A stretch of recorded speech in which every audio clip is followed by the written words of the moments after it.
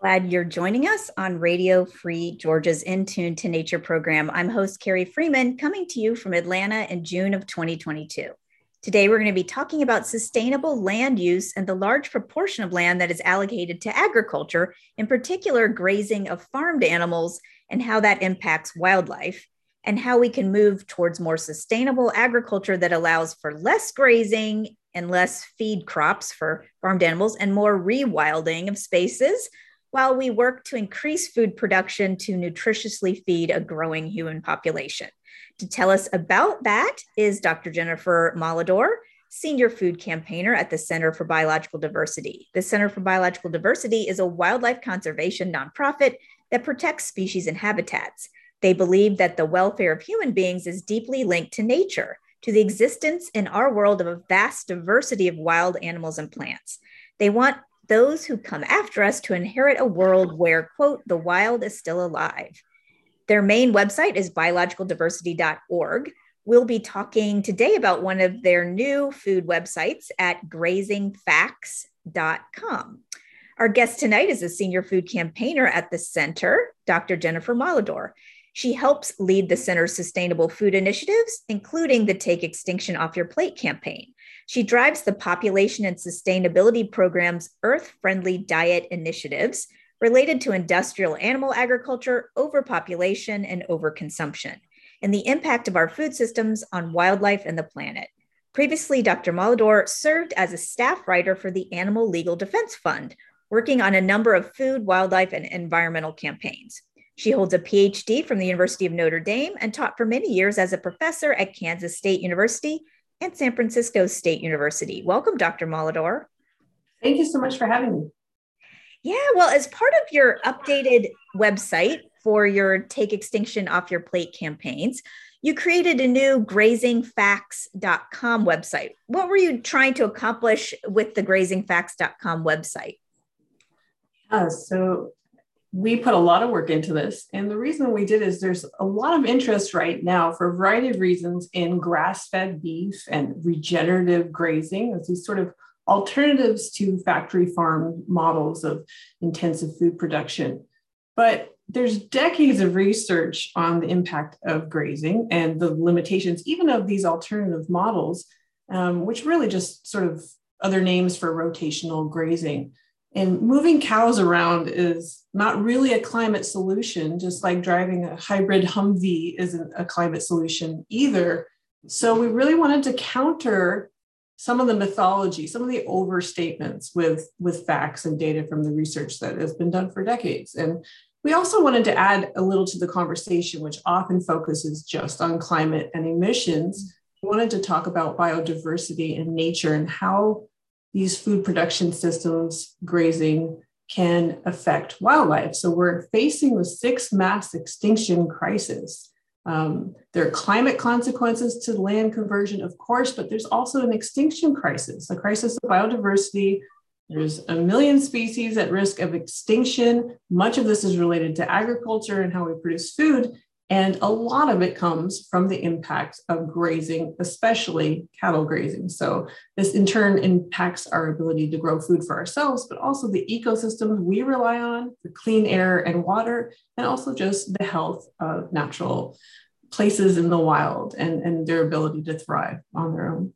Yeah, and I feel like there's not enough environmental or conservation organizations talking about the fact that our food is a main driver of problems with conservation. So that's one of the reasons I like to have the Center for Biological Diversity on the show, because you do focus a lot on, on wild animals and the connection with food.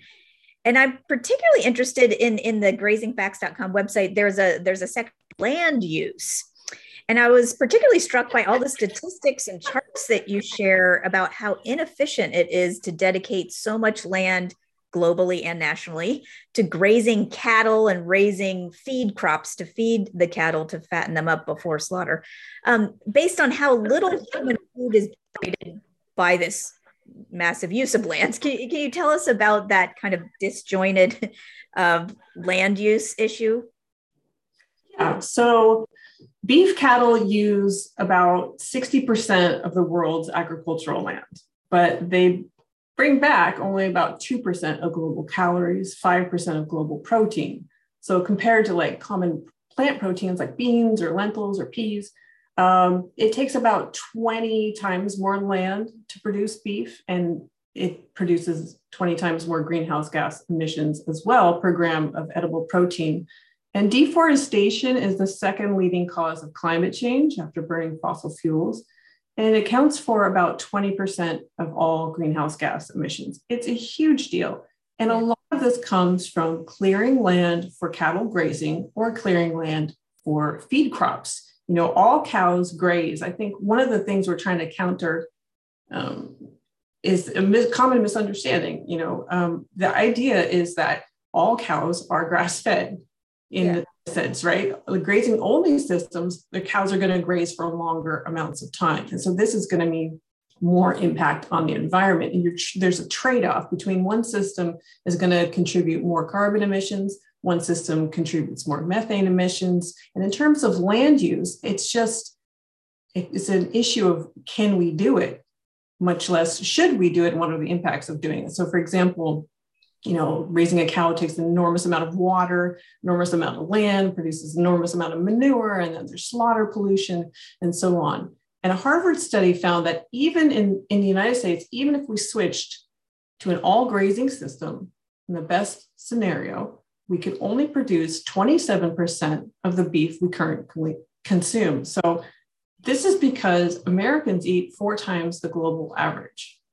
Right? And the USDA says we eat too much for our health. The environment's saying we eat too much for sustainability, and yet we continue to do it. In terms of land, we just can't do it. And a lot of the arguments that have been made have been sort of, oh, well, we'll just convert conservation land. But people are not understanding that these grasslands, for example, conservation land set aside, we need more of this. Grasslands are a huge source of carbon sequestration or pulling carbon down. And another recent study found that managed grasslands, and otherwise even best scenario livestock on these grasslands, they, contrary to popular myth, they cancel the cooling effect of grasslands left alone or sparsely grazed by wildlife. And in other words, leaving it alone is better than cattle grazing it. And the idea that people would come in from the industry and say, oh, this is a climate solution, actually. We need the cows to kind of churn up the soil, sequester the carbon. And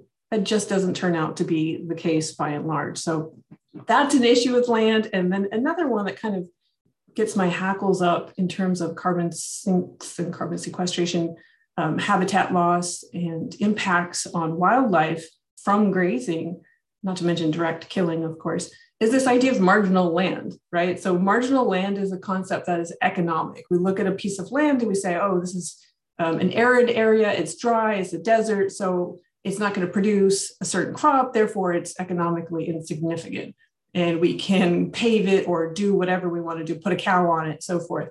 But this land, this is not an environmental term. This land may be a biodiversity hotspot. They have enormous importance. Animals are living there already. Right. There's other creatures there. Like not everything exists for humans. And thinking of land as an infinite resource to exploit is really the wrong way. This is what happened with fossil fuels, but it's also what's happening with grazing too, right? That we can just continue to use land this way, that we can continue to expand the population, continue to eat this way, continue to live this way, and it just doesn't work. Right. The math really doesn't work out. Because also I appreciated a map that you have on the grazingfacts.com website that it's a map of the US land, and it shows how all the land is allocated if you consolidated everything together into a category and clumped it all together. So from land used for timber or to grow Christmas trees or biodiesel or corn syrup, or land dedicated to housing and parks. And it shows that the biggest proportion of US land goes to grazing cows and sheep.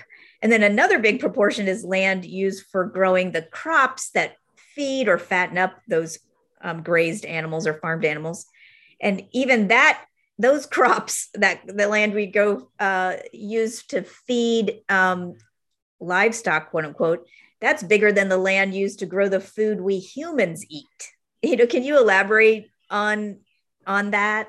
Yeah, there's a series of maps there. And the story is really trying to tell is that cropland alone takes a fifth of the lower 48 states, but the vast majority of the West and beyond is pastured rangeland. Public lands make up the majority of the 11 Western states, for example, and cows are everywhere.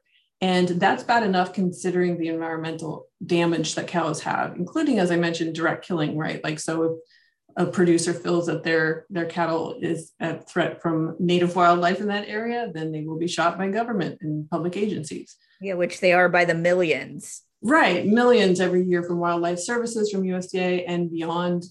And this ranges from anything from wolves to prairie dogs to bison to elk. But even if we didn't look at that environmental damage, the carbon emissions, the water emission, the water uses, the water pollution and so forth, the soil damages, the harms to ecosystems, the fact that it just doesn't work in terms of the extreme historic drought in the West, that alone, even if we put all that aside, it doesn't bring us a lot of calories. It doesn't bring us a lot of the food that we eat, actually. It's an enormous cost to the environment, very little reward. For example, public lands beef is something like 2, 3, 4% of all of the beef. We could do away with it and not even notice because we consume so much beef and because it produces so little in this grazing model. So I think people don't understand this when they're thinking about grass-fed beef. That sounds better. It could be arguably better for the cow to be out in the pasture rather than in the feedlot. But all of these things, it's just mind-blowing how much land we are destroying for our food system, and particularly for our beef consumption and dairy, by the way, right. Without, the return. And it's just, cows don't belong in the West, full stop. It just doesn't make sense. And as climate ravages the West more and more, the Colorado River is currently suffering. The California State Water Board has allocated 0% water for agriculture. We are in a crisis. We are in a water crisis. We're in a climate crisis. We are in a biodiversity crisis. And that's not alarmist. It is the fact. And people will notice this when we are forced to not be able to have these food systems producing food the way that we're used to. And so I think we need to reconsider land use among many other things. Right. And also like cows will die by the thousands because of the heat that they're out also in the heat, which has just happened. And that's another aspect of climate change, or just right. They're in an area where they just really can't, they can't get the relief that they need. It's horrific. Yeah, exactly. And then, just to repeat what you had said from the beginning about the lack of productivity on, we're dedicating the most of our agricultural land to grazing cows primarily, but then it equates to did you say 2% of the the food calories or something? I think with public lands beef produces, it contested, but it's between 2 to 4% of all the beef production in the United States. A lot of the grass-fed beef that is consumed in the United States is imported as well. It's just cows doing enormous damage all across the West with very little return. Right. And so there's also charts on there that talk about better, more efficient use of land and what kind of diet we could eat that would utilize the land most efficiently. What is the more sustainable diet or food choice that allows for the most efficient use of land for nutrition gain? Does we need to be able to feed a growing human population without further decimating the remaining forests? And oceans, yes. So according to Oxford researchers, a global shift to plant-based diets, just even towards plant-based diets, could free up 75% of agricultural land. That's how wasteful the system is in terms of cattle. It is just an inefficient way of producing food. So other farming systems are less destructive to wildlife, more likely to promote biodiversity, keep intact ecosystems, rewilding, restoring, that kind of thing. Systems that don't produce manure or slaughter at the scale that we currently have, environmental pollutants that are often overlooked, are going to be better for nature. But yeah, towards a plant-based diet is going to free up an enormous amount of land. And obviously, it's common sense. Growing food for humans directly is going to make more efficient use of calories and proteins and so forth, and more efficient use of the environment. So there will need to be intensively farmed areas of plants and legumes and so forth, but directly towards humans, and intensively farming animals and livestock and also putting them out in pasture, neither of these systems tends to be worth it in the long run. And we simply can't do it. Right. Especially as the human population grows and we need to eat more, people cannot continue to eat this much meat. We don't have the amount of land it requires. And then it's also causing climate change and all these different things. But okay, so you talked about how many millions of acres of lands is currently being misused as farmed animal grazing land or to raise farmed animal feed crops. How could that land be reallocated to help foster wildlife and biodiversity? Well, experts are saying, as you mentioned, with global population increases, to meet our climate targets, we're going to have to produce 50% more food by 2050 on the same amount of land and reduce 50% more food.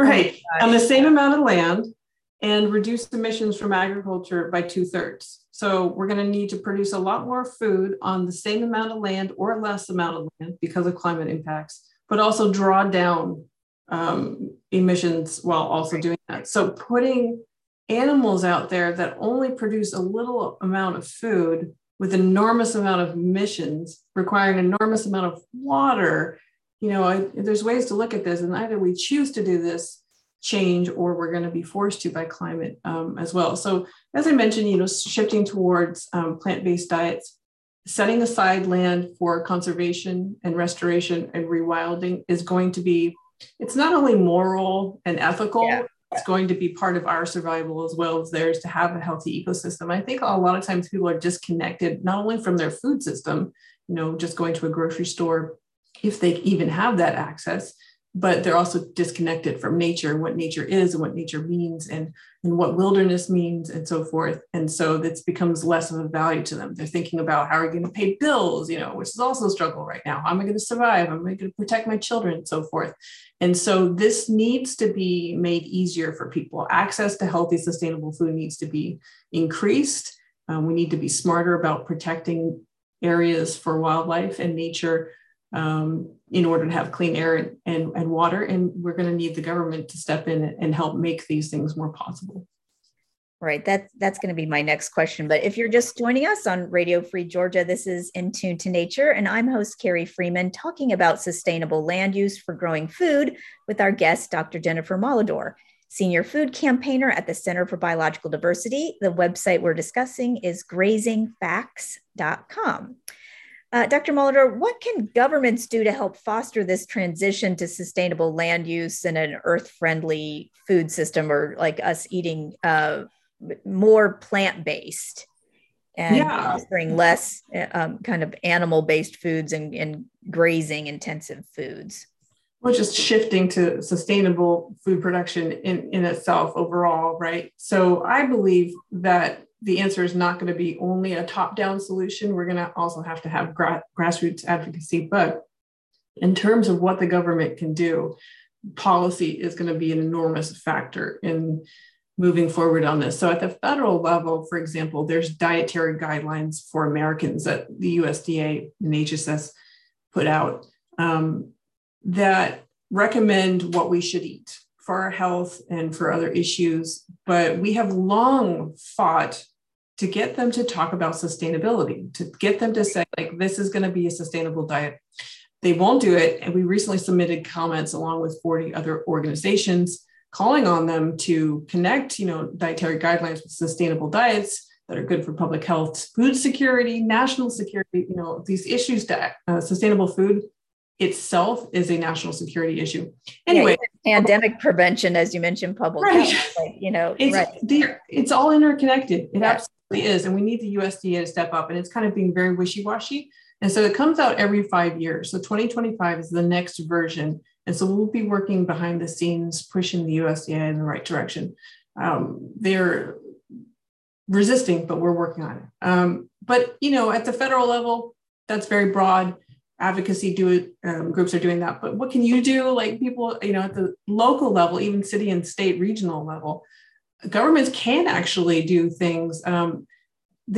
They need some more education, though. And that's one of the things we're also working on, campaigns for education. So an urban area might think, my footprint, what does that have to do with anything? We're an urban area. We're not an ag center. Our food emissions targets are not important. So we need to talk and people can do this by doing city council, talking to their mayor, outreach like this, that the food that is procured or purchased by the city is what is going to be grown in the rural areas. Yes. It's a we're responsible for that, even if it's not like I live in Atlanta, even though, it's not, we're not growing that beef right here in Atlanta, but if you're paying for it and you're buying it for all the restaurants and the universities and schools and everything, you're endorsing that misuse of land.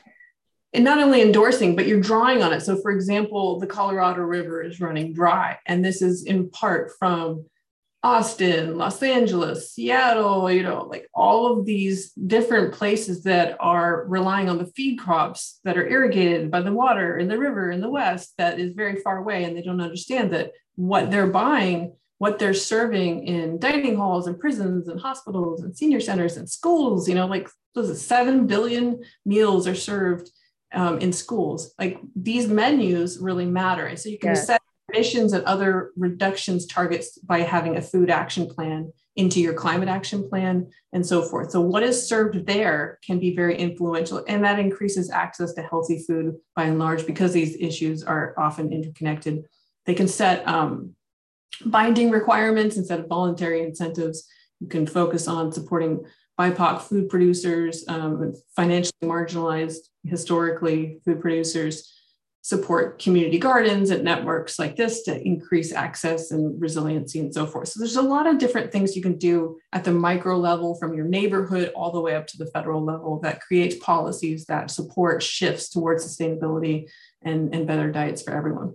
Right. We can't just keep having the plate look the same as it's looked for the last couple decades and think that not going to be a problem. And I do agree that sometimes it just can't be voluntary. We have to have the government say, this is the way we're moving for environmental sustainability and public health reasons. And so this is, that we're going to enjoy healthy foods, but maybe we've replaced some of the animal products with plant-based versions, and it can be better for your health. And, it's much less taxing on our ecosystems. Well, Dr. Molitor, just a last question real quick. For listeners who are interested in supporting sustainable agriculture and wildlife conservation, what do you suggest they can do as consumers and as citizens?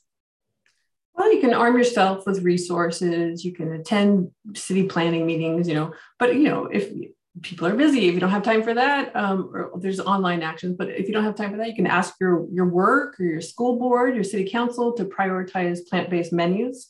Even organizationally, that can help as well, to talk about purchasing more, to help us get the educational message out, to provide funding, because as you're saying, we need the government to step in, but it's not just that we need them to reduce choice or anything like that, but to increase access, because a lot of people want to choose sustainable menus and they're not available. So by encouraging menus to shift this way, we can, it's a justice issue as well. More food will be produced. Like it won't be so hard to do the right thing because that food, the prices will go down for that food. It'll become more accessible, all the organic plant-based alternatives to, animal-based foods. Yeah, I think people don't understand necessarily how subsidized the meat and dairy industries are by the taxpayers. They would not survive without us basically supporting them. And historically, as you mentioned, that we can't keep eating the way we have for decades, but we didn't used to eat this way. Right. It's via the factory farm and fast food models that have increased this. And one of these is that the subsidies began for corn production, which increased cattle production and so forth. And so it is not normal to be eating this way, and we can't keep doing it. We need to go back to and forward as well, something that is sustainable and makes sense for all of us and increases our access to healthy food and makes it easy for us to have healthy diets that are good for the planet. Exactly. Well, that's the end of our show, but I want to thank you, Dr. Jennifer Molitor, for being with us on Radio Free Georgia's In Tune to Nature program. And thanks for the work you do on the Take Extinction Off Your Plate campaign to support wildlife and sustainable food systems. Thank you so much for having me. And to our listeners, thank you for tuning in to In Tune to Nature, broadcasting every Wednesday at 6:30 p.m. online at wrfg.org and on Atlanta radio station 89.3 FM. We post action items, news, and podcasts on the show's website, facebook.com/intune to nature. Views and opinions expressed on the show do not necessarily reflect those of WRFG, its board, staff, or volunteers. I'm one of those volunteers. I'm host Carrie Freeman, asking you to please support independent, non-commercial media like Radio Free Georgia.